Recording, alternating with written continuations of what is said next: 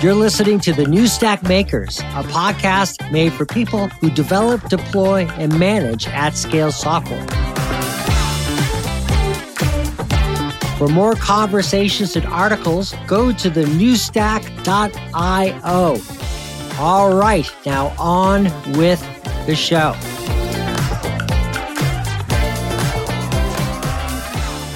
Hello, everyone, and welcome to the New Stack Makers. I'm your host, Heather Joslin, features editor of TNS, and today we're going to take a deep dive into the importance of vector databases and vector search for developers. Relational databases have served us well for a long time, but they have limitations when it comes to handling unstructured data such as text, images, and voice, which form the majority of the data generated today. In our discussion today, we will talk with three guests, all noted technologists who are here to explain what makes vector databases useful, what advances have come into the space, and how these early users are solving big problems for the generation ahead. What are those problems, and how is the work done by each of today's guests making the experience better for developers? Joining us, we have Frank Liu. Frank, would you like to introduce yourself? Sure, yeah. Hey, everybody. My name is Frank, officially Director of Operations, ML Architect here at Zilliz.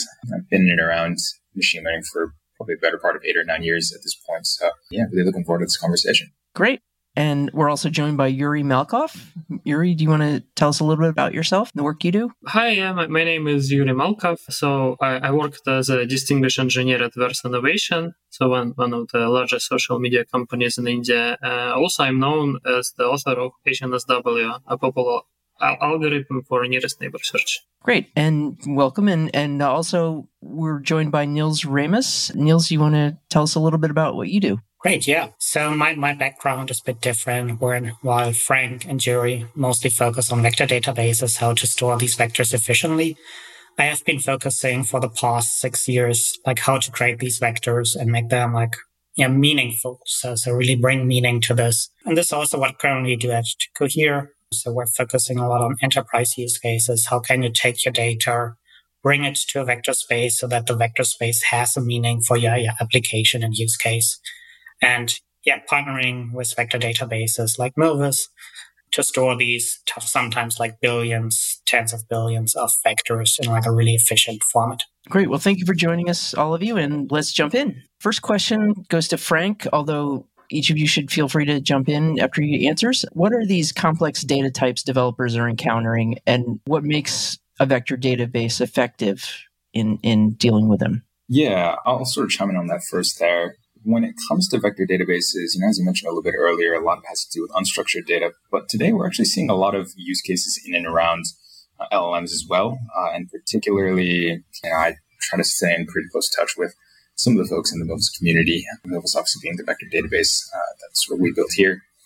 And I think it's pretty amazing to see the growth that we've seen just in NLP. So whereas probably I would say maybe a good 50% of our users were, probably a good 50-50 of our users were doing computer vision and NLP applications maybe about a year ago or 2 years ago. I think we've definitely seen a surge in the amount of folks who want to do semantic text search and who want to build retrievers for LLMs, right? But really any type of data that you would find difficult to store in a relational database or in a document database, it's really a great candidate for storage, search, and indexing inside of a vector database, right? Niels, what is your view about LLMs? Those who've been living under a rock the last few months and don't know what that stands for, large language models, and vector search. Yes, so LLMs are really, really interesting, really promising technology. We saw a lot of high school students picking up on their homework, asking questions like, hey, can you write me a school essay about the French Revolution? And then you get this output. In an enterprise setting, you're totally not that much interested on an essay, an overview of the French Revolution, but you want to have an understanding okay, what are the concerns of our customers?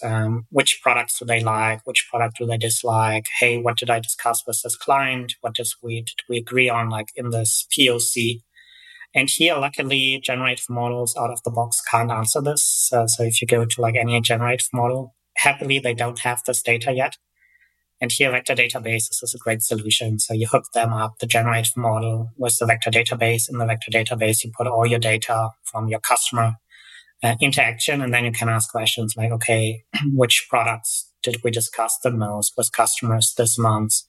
What are the main questions they have? What are the main concerns? What do our customers think about pricing? And then the model can access your data, understand your data, and give you like a roadmap, a summary, an email you send to your boss with this information.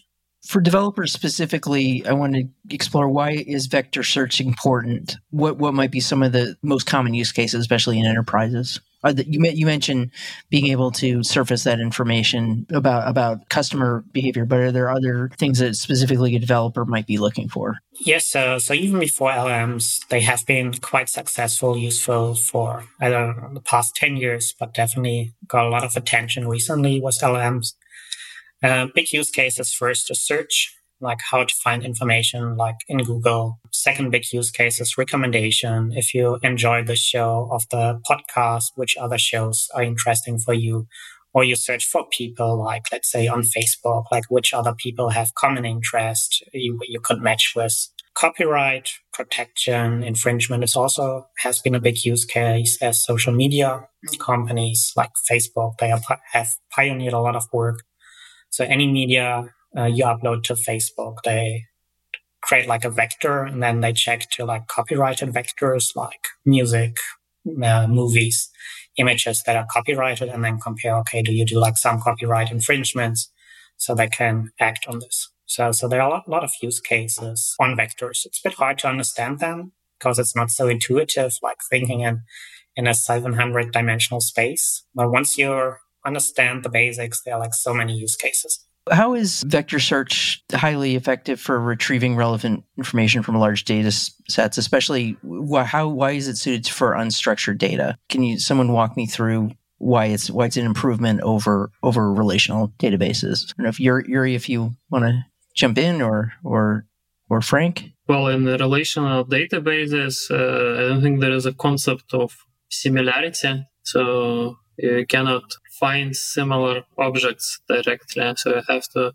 embed it in a vector space, and nearest neighbor, like in vector space, is, well, the natural way of like extracting similarity. So, and with relational databases, so they are based on exact match. So, or ordered data. So that's a different type of data. Yeah, a challenge with these exact match and search, you often don't have exact match. So we all know keyword search, we all know it's really painful. If you ask a simple question, what's the capital of the United States? And you go to Wikipedia and they run like some traditional database in the background.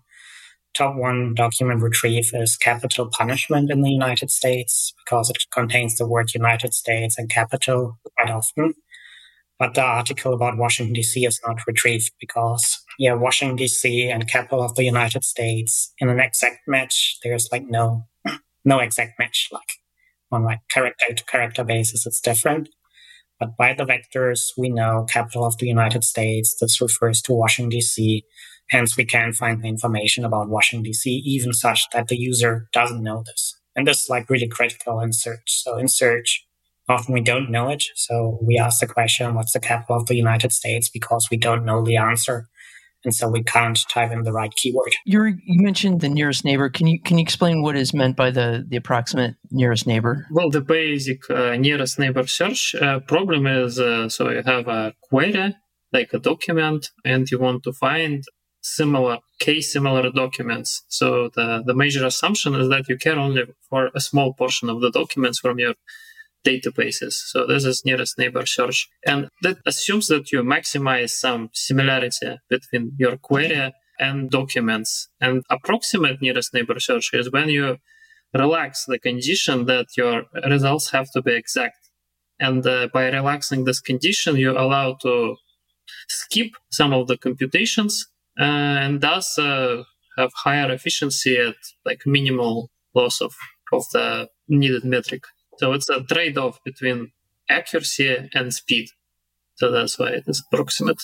And usually, like in practice, most of the exact nearest neighbor search algorithms, they don't perform well. What do developers need to understand in order to be effective at vector search? What are some of the skills that they should have? Maybe we go back to Frank for this. Sure, yeah. When it comes to being effective at vector search, I think the first thing to understand is the scale and the requirements of your application. So, oftentimes, we have folks who ask, hey, what is there's a lot of different solutions out there, open source solutions, a lot of different local libraries. What is the right solution for me to be able to deploy and develop my application in top vector search, right? And I think the answer really depends very much on what you're trying to go for. And oftentimes I say, hey, look, if all you want to do is do vector search, you want to do it locally, you don't have a very, very large data set, something like Facebook AI Similarity Search, FAISS, for folks who aren't familiar with that, is a great option. You probably don't want to move to something distributed or something that you can stand up as a standalone service, or in cluster mode, something like Milvus, right? And the second thing that I would encourage folks to really understand is, go and read or, listen to other podcasts as well. There's a lot of great ones from the New Stack, of course. But, go read and go listen to some of the other content about, that talks about some of these indexing strategies, like Yuri's HNSW, for example, right? And that will really help you understand, I think, what information is captured inside of these vectors, what information is captured inside of these latent spaces, but also equally as important, why vector search is hard, right? And, what are some of the parameters that you have to tune? What are the different things that you have to tweak to be able to get the best performance that you want, to be able to get whatever is really, really optimal for your application? So I know I sort of talked about a couple of different things there, but really, if we're going to boil it down, the first is, hey, just understand what your application requirements are, and dive a little bit into some of these different indexing strategies, and understand a little bit about vector search and about vector databases as well. Just want to back up a little bit. I think we want to make sure we give a plug for Yuri's algorithm. Yeah, sure. The HNSW algorithm is a graph-based algorithm for nearest neighbor search. So it has, it's an evolution of the graph algorithms, and it has some good features, like it's incremental, it supports deletions and updates, so it works with any distant space. So doesn't have to be vectors. It can be any object with distance similarity, and it can scale with logarithmic complexity. So if the data is low enough dimensionality, so it is a simple and I think pretty flexible algorithm that people use. Yeah, and I just want to say one thing as well, and it's awesome to have Yuri on this podcast with us, is that HNSW is probably, at least from the Milvus side of things, and I imagine it's the same for other vector databases as well, HNSW is probably the most commonly used indexing strategy for vectors today. I think maybe some of the other alternatives would be product quantization, or there are a lot of disk-based ones as well, DiskANN, SPAN, but I think sort of by and large, HNSW remains the most popular. So just wanted to add that little tidbit right there. Yeah, and we'll link to some more information about HNSW in the article that goes with this podcast. What is the quality of the overall tooling for extracting data into this vector environment from an LLM? Yeah, and Niels, Yuri, I'd love to get your guys' opinion on this as well. I'm actually going to say that a lot of vectorization, if you are familiar with ML, or if you're familiar with how models work, not necessarily very, very deep, but at a very high level, I think you have a good understanding of what the best vectorization strategies are for you. So, a lot of, again, going to plug something that Niels really co-created as well. A lot of our users use sentence transformers, the library, and they use it in conjunction with Milvus, but that's simply because they understand, hey, what is the best model for helping me build these retrievers, especially in conjunction with LLMs, right? But I would say that when it comes to vectorization, when it comes to libraries for vectorization, I think there's still a bit of a gap, especially if you're less familiar with ML. And there's no real tool just yet to help you vectorize, let's say, for example, to do automatic vectorization, if you have a corpus of, let's say, financial documents, or you have a corpus of, documents that are really internal and relevant to your organization in particular. So I think it is an area that maybe eventually we can improve on. But I'd love to get, some other opinions about that as well. Yeah, happy to comment on that. So challenge is totally, there's not like the one perfect vectorization. So it can't be even if we spend like billions of dollars, we can't create like one embedding model that's perfect for all, because the task itself, it's not consistent, changing for users, changing on applications and tasks. So in the vector space, we encode what do we consider in the world as similar, what do we consider as dissimilar. And you can have something like, I don't know, this movie, the new whatever movie was great. Another feedback was like, this movie was terrible. If you do clustering and you want to see, okay, what do your users think about your movies? You want to have these like as really dissimilar. You say, okay, if someone writes like, this is great, this is terrible, it's like really dissimilar. However, in search, if you search like a review for iPhone, you don't want to be biased towards like one sentiment. So you want to retrieve people say, hey, the new iPhone is great, and other people like saying this new iPhone is terrible. So in this search setting, you want to have like these 2 points really close, even such they mean the different thing, because your application is different. Your application is search, but if your application is clustering, it's different. And so it's like, again, with e-commerce, we see a lot of use cases. Like what products are considered as similar? Is it products you often buy together? Is it like replacement products? Like, I don't know, one belt and you can replace it with another black leather belt. Or if you already bought like a black leather belt, you totally want to see things you can add, like not like 10 other black leather belts, but like shoes, pants, and so on. So big challenge for users to get into the field is like understanding what should be similar, what should be considered dissimilar, which heavily depends on your data and your task. And then the big challenge is like, how do you get this? So in e-commerce, how do you get what's similar? So you understand like, okay, what are replacement products? What are additional products, upsell products? And how do you get this data and can encode it in the vector space? And so that's a big challenge. Another big challenge is understanding which data can you vectorize. So vectors, they run into quite quickly into challenges. So let's say financial data, you have like big Excel sheets with revenue numbers from different companies. Would be like really terrible to vectorize this as a big one Excel sheet. So because you have like multiple fields have different meanings, where you have like revenue for company ABC, profit for company ABC. And then the question, okay, you have another Excel sheet with, I don't know, revenues for other companies and, I don't know, number of employees for these companies. Like what's the similarity here? Is it similar because both report revenue? Is it similar because both report on same companies? Is it different because they report on like different fields, profit versus employees?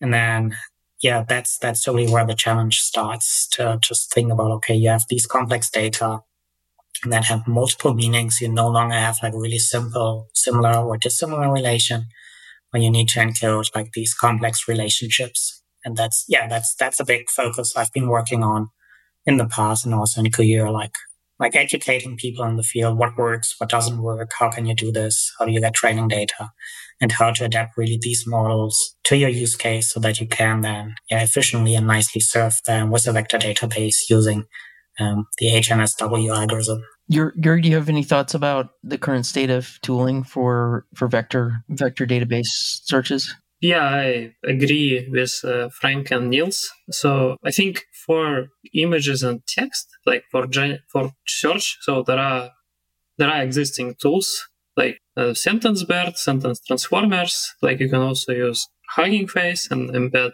images and text and do simple search. But when it comes to like more complicated domains, so it is much more complicated. So you have to build basically a recommender system, so to understand what does the user want. So the user has to define some objective to optimize. That makes it a bit messy. And I'm not aware of the solutions like general. So there are startups that try to automate the recommender systems. So like one of them that I know is Kumu AI. So then you can plug their tables and they try to, build a graph, neural networks on top of it in a more generalized fashion. So it has, I think, its own limitations. So it's offline. So I think there is a gap in tooling there. So if there was a really good solution that would you can just plug into a new recommender system. Somebody would define an objective that will, I think, change the industry a lot, because right now people have to hire engineers and a lot of engineers to do that stuff. Yeah, I think, the tooling is not the challenge, the objective, I would say. So Spotify gave really cool, interesting insights on this, on recommender systems. So they don't try to optimize for the next click, like where do you click on, because then you often go into these clickbaits. I don't know. You can't believe what happened next, which people click on, but they are not really satisfied for the long run. So Spotify, they try to predict long-term user satisfaction in terms of music. How does your music taste develop over the time, over the next 2 years and so on?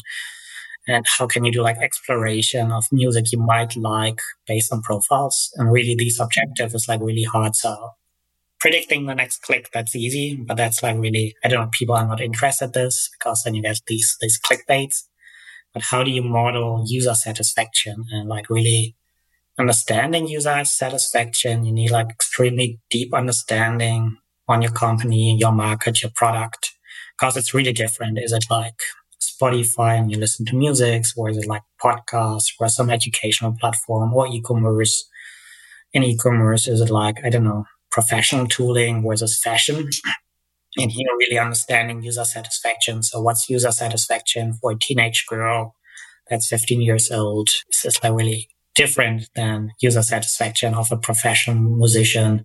Yeah, I agree with that, though I would note that that's the problem of rich companies that already have the infra to do other stuff. So if you're a small company and even if you want to predict clicks and do that properly, so you have to hire ML engineers. I don't see another option to do so. And then, I agree that objective is very important, very hard to. Sorry, I just want to add one last little tidbit there. And on the topic of recommendation, I think there's sort of a bit of, I'm not going to say full-blown confusion, but really when it comes to vector search and when it comes to vector databases, I think it's just one of the items that's in your tool belt, right?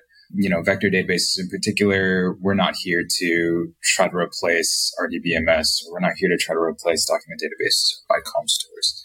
But it's just meant to be one of the other tools and one of the other, items that you can use to really help build up that application, to build, let's say, something that's targeted towards user satisfaction rather than the next click. One last question for each of you. What role do you think machine learning powered vector search will play in the future? Yeah, so today I actually think there's a lot of space for machine learning to be in these vector search algorithms specifically. And I'd love to get your take on here, but I think vector search today, it's very much disjoint from the actual models. So there's a lot of, for example, you'll train a model to have a very specific objective, have a very specific loss function. For a lot of these, for a lot of BERT-like models, it's just trained on trying to understand, it's pre-trained on trying to understand context in and around every token. But this isn't necessarily, while I think it ends up giving you a very, very powerful representation, it might not necessarily be the most optimal embedding space or latent space for vector search in particular, right? And I know Niels, we chatted about this a little bit before as well, but having something or having some way to be able to tie vector search directly in with these ML models, I think is something that I would like to see a bit more research in. I don't quite have any particular ideas of how we might be able to do that, but yeah, just my 2 cents there. What about you, Niels? So, I think vectors are great representation for ML. So we humans, we invented characters for language and then words. We also have pixels for computer vision, but pixels and characters is a terrible representation for computers to work with, because it has absolutely no meaning which characters we assign. We see it across languages. So if you go from English to Chinese, it looks completely different. All the settings, so it's arbitrary setup from humans. And vectors is kind of a universal language for computers. So it's really good for them to understand. And going forward, I think we see more and more of these AI, ML systems that want to reason about your data, like finding trends, want to give like insights, say, hey, we see, I don't know, customer satisfactions, customer complain about ABC, helping you to learn, to educate. And so it's just like, yeah, we store the text for the humans and we store the vector for the language model, ML model, AI model to work with it and reason with it. So yeah, I think in the future we will see that all the data is like encoded both as it is for the humans, but as well as a representation for the computer. Yuri? Yeah, I agree with that point. Yeah, on the topic of whether ML will come to nearest neighbor search itself, well, there are already papers that tried it, and there are definitely parts of like nearest neighbor search algorithms that can benefit from ML, like early stopping or selection of parameters for index. Those indices for nearest neighbor search, those are also trained on the data. So like product quantization, IVF, even HNSW, you can say that is trained on the data. And I see it more as a building block. So there is matrix multiplication, there is quantization that you can use for ML. Also, there is nearest neighbor search. So that is sparsification, like special sparsification of the data. So I think it will have more and more ML components in it, but I don't think it will completely disappear. So there will still be heuristics as in other parts of the solutions. Okay. And thank you, gentlemen. That's a wrap. We want to thank our guests today, Frank Liu, Yuri Malkov, and Nils Ramus, for joining us. Thank you, gentlemen.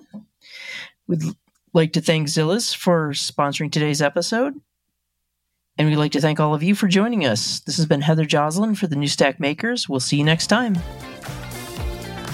Thanks for listening. If you like the show, please rate and review us on Apple Podcasts, Spotify, or wherever you get your podcasts. That's one of the best ways you can help us grow this community, and we really appreciate your feedback.